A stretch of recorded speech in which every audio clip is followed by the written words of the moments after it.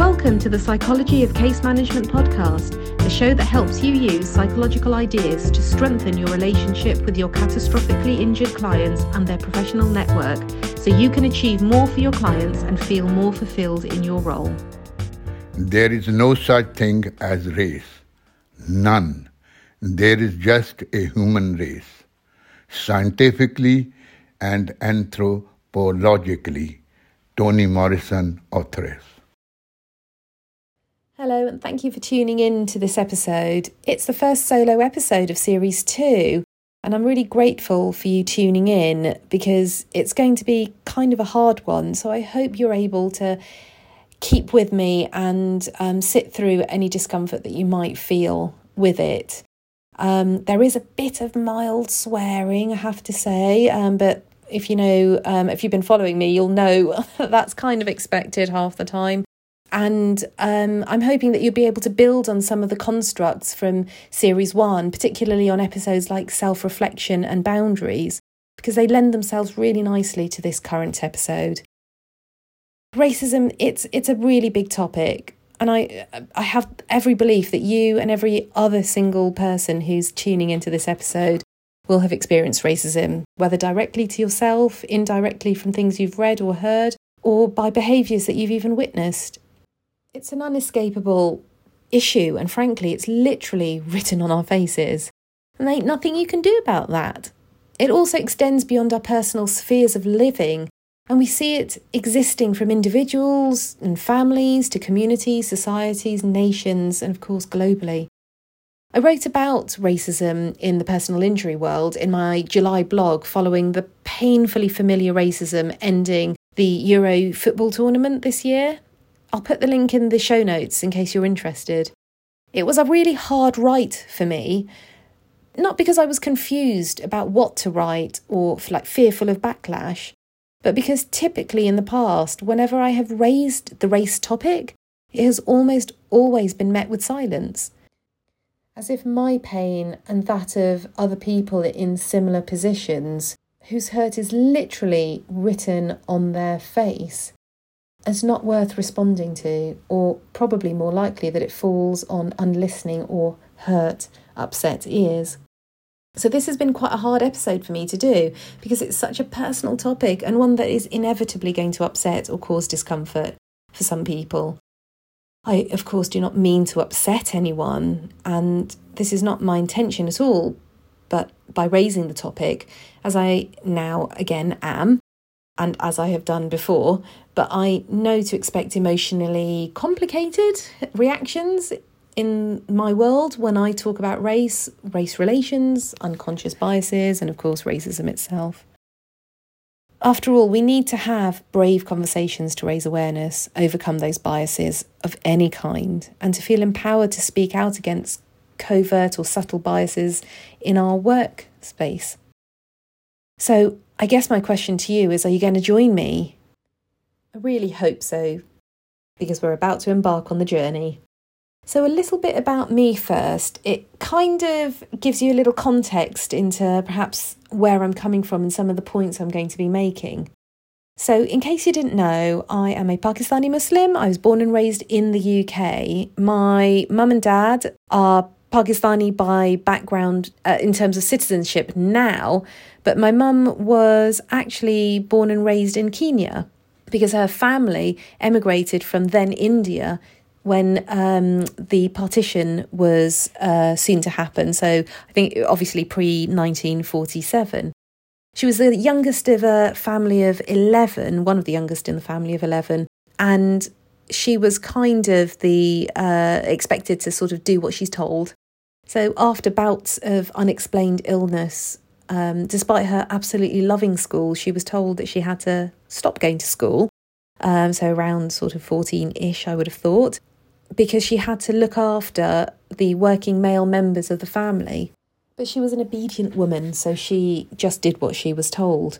The family then emigrated to England in the late 60s when there was civil unrest in Kenya at that time. And soon after arriving, my mum was then married off at age 18. Cue my dad. My dad, by the way, was the one who read the quote at the start of this recording.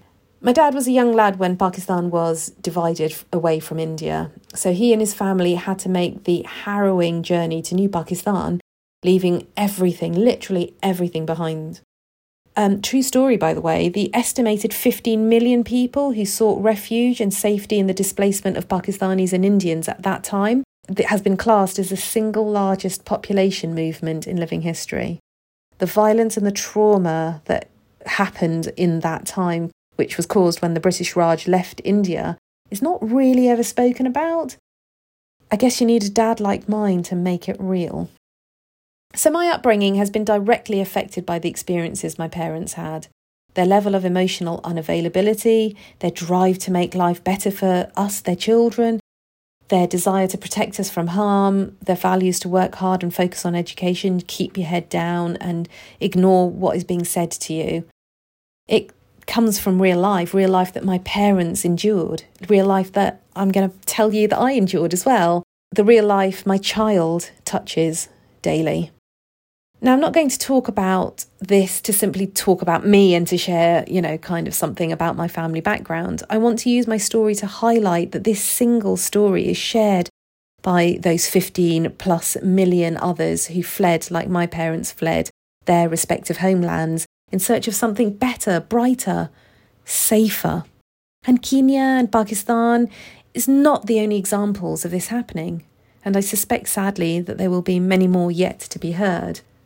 My point is also not to talk about a view on colonisation or to induce any sense of responsibility about past British injustices, but it is to offer a context, a very difficult, traumatising backdrop for people like me and my siblings and, of course, my parents. And there are millions of people who can talk equally closely about something similar. My point is also to remind ourselves that this is just the beginning of what it means to be non-white in a white host country, and to walk with you through my own hard experiences with race. And frankly, I was relatively privileged as a double doctor educated child of a professional parent who could pay for private education and who was encouraged to learn music, dance and horse riding. So I know for a fact that there are way more harrowing stories than the one I will share with you now. So growing up in the 80s and 90s, like many non-white children in the UK, I was called a packy, blackie, told, I can't say your name, so can I call you Shabby? With teachers either marvelling at why my English was so good or ignoring me in class because I apparently wasn't as good as the A-star peer in my A-level chemistry class. There were literally two of us. The school was tiny. Despite being a painfully quiet and obedient, almost wallflower of a child, I somehow was always seen. It was absolutely terrifying for me. And needless to say, I absolutely bombed my A-levels. Nationally, the mid-90s were also an important time for race relations in Britain. It was emerging that many black people were dying in police custody. And then Stephen Lawrence was murdered in 1993, and his death sparked the Macpherson Report of 1999, which cited institutional racism at the heart of the police failings. The legitimacy of knowing and feeling this as a non-white person was something else. The impact of this finding was huge for the hope of multiculturalism and legitimising each person with a non-white face. The report resulted in the Race Relations Amendment Act 2000 to tackle inequality. In my experience, it changed attitudes and behaviours. Surely we were on the right path, right? And it felt like that for me. Ethnic TV shows came out, like Desmond's, where non-white people were portrayed as being sort of hard-working and ambitious.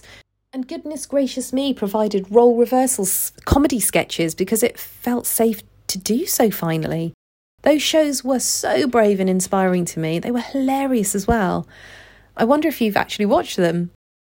So at this time, I was entering adulthood, and through the clearing system, I seemed to have found some kind of voice at university, which interestingly was attended by a really large population of South Asian and black students. People who looked like me. So me being me, I wanted to blend in, Despite my best efforts, however, my personal and research tutors saw me.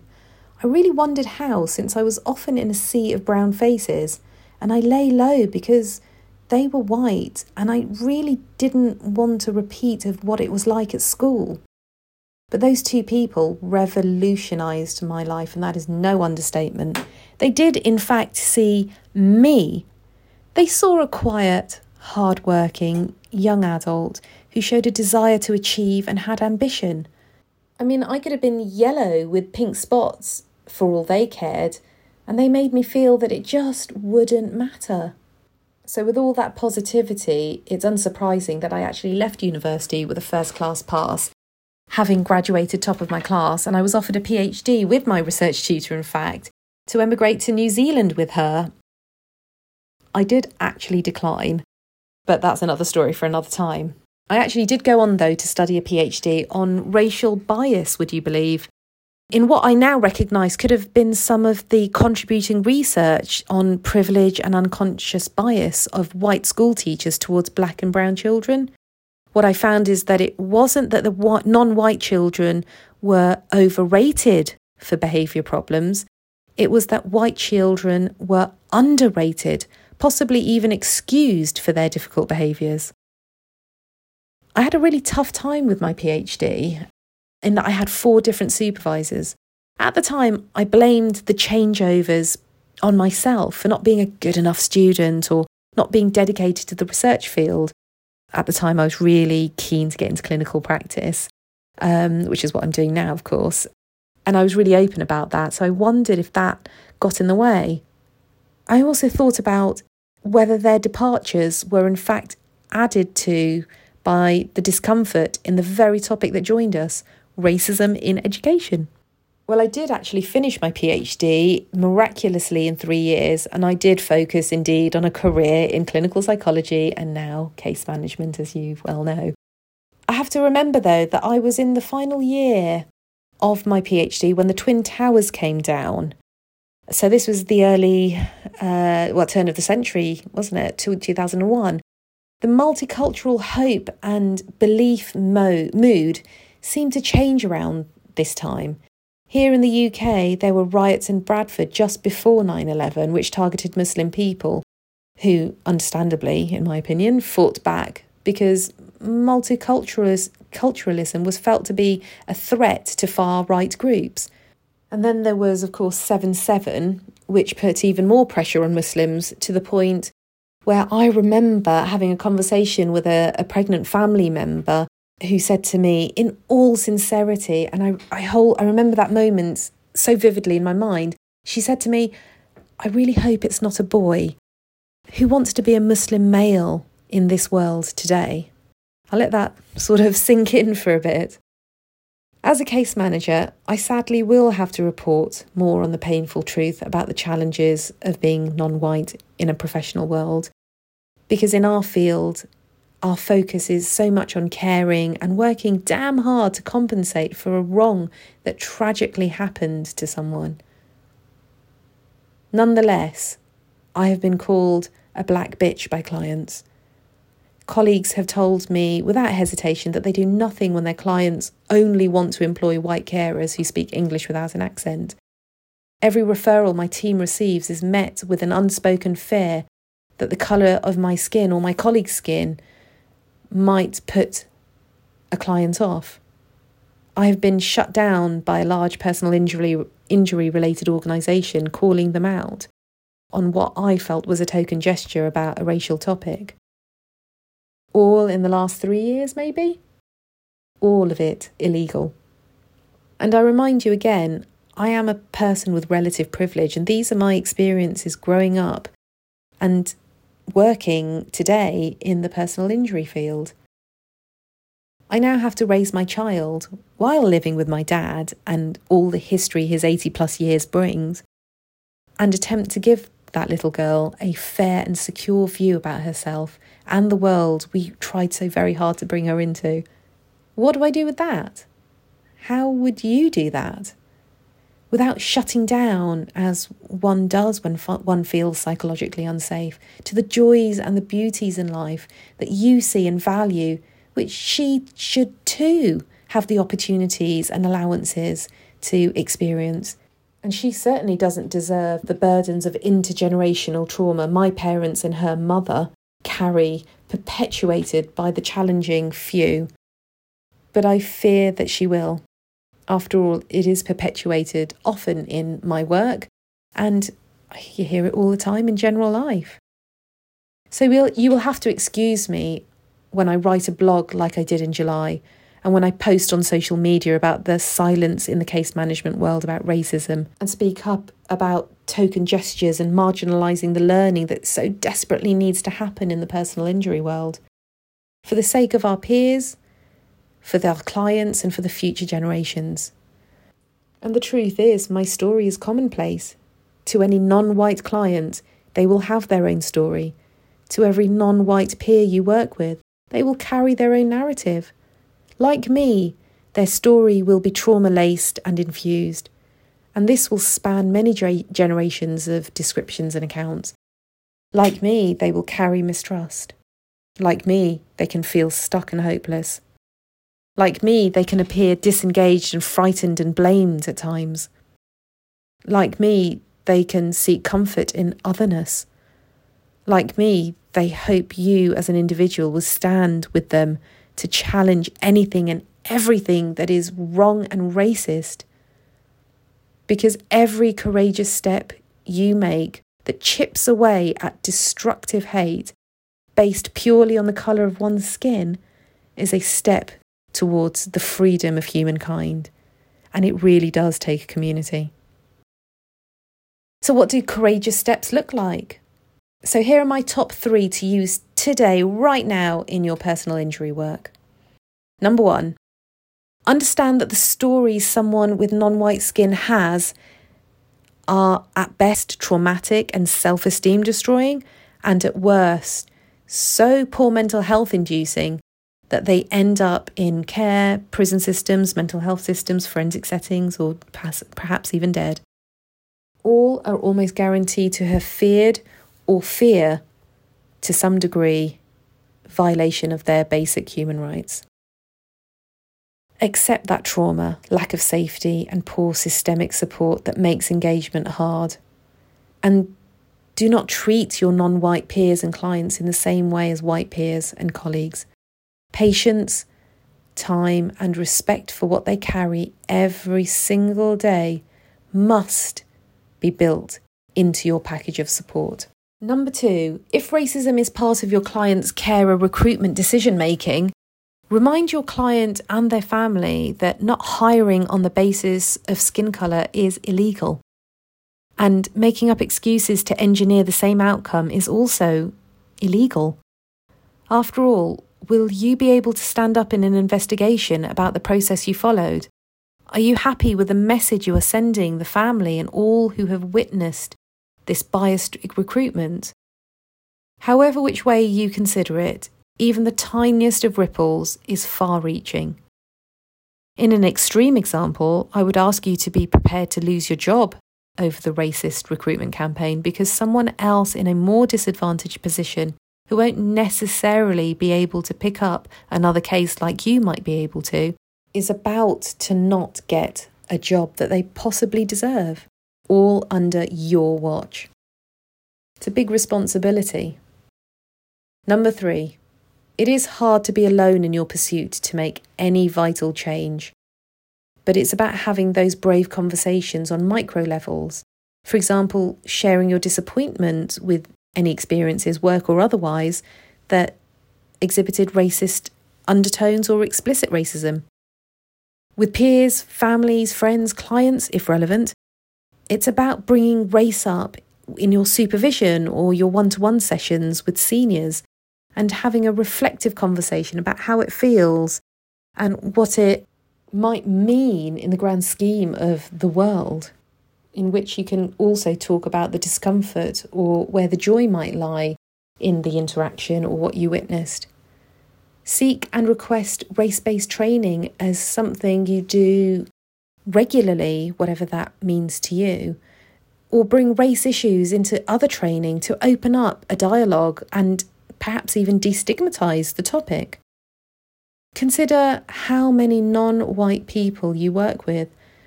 Is that something that the organisation that you work with is aware of? Perhaps raising it again with your line manager, sort of senior management in some way. What race-related structures are in place at the top of the sort of professional tree, either at your work or externally? Such as, is there a non-white board member? Is there a working group on race? What's your equality policy? Do you even have one? So those would be my 3 differentially layered suggestions that you can kind of go away and think about from this moment on. When I had my little girl, I vowed to myself that I would create and provide a life for her in which she can stand tall and proud because of the life she had chosen to live in the body that God gave her, with a strong sense of community and safety around her. This is the way to inner peace and external peace, and being able to do good for the greater good, for all, which becomes everyone's responsibilities. Because if you are hurting, so am I. I'll end this episode today on this quote from the Queensland Aboriginal Activist Group, read by my dear old dad. If you come here to help me, you are wasting your time. But if you have come because your liberation is bound up with mine, then let us work together. Thank you for listening this far. I look forward to speaking to you on this topic and beyond this point too. If you've been affected by today's episode in any way and you would like to talk to someone about the response that you are feeling, please consider making a respectfully communicated comment about your reaction on the podcast comments. Reach out perhaps to a friend or family member, contact a workplace peer or your supervisor, or consider liaising with your GP.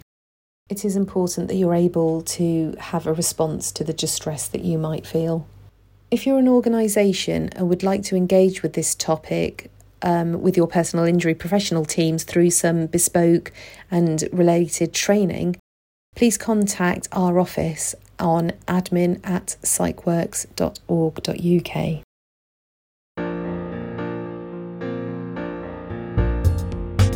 Before you go, if you enjoyed the episode today, I'd really appreciate it if you could rate it on whatever platform you're listening on and share and like on your social media profiles.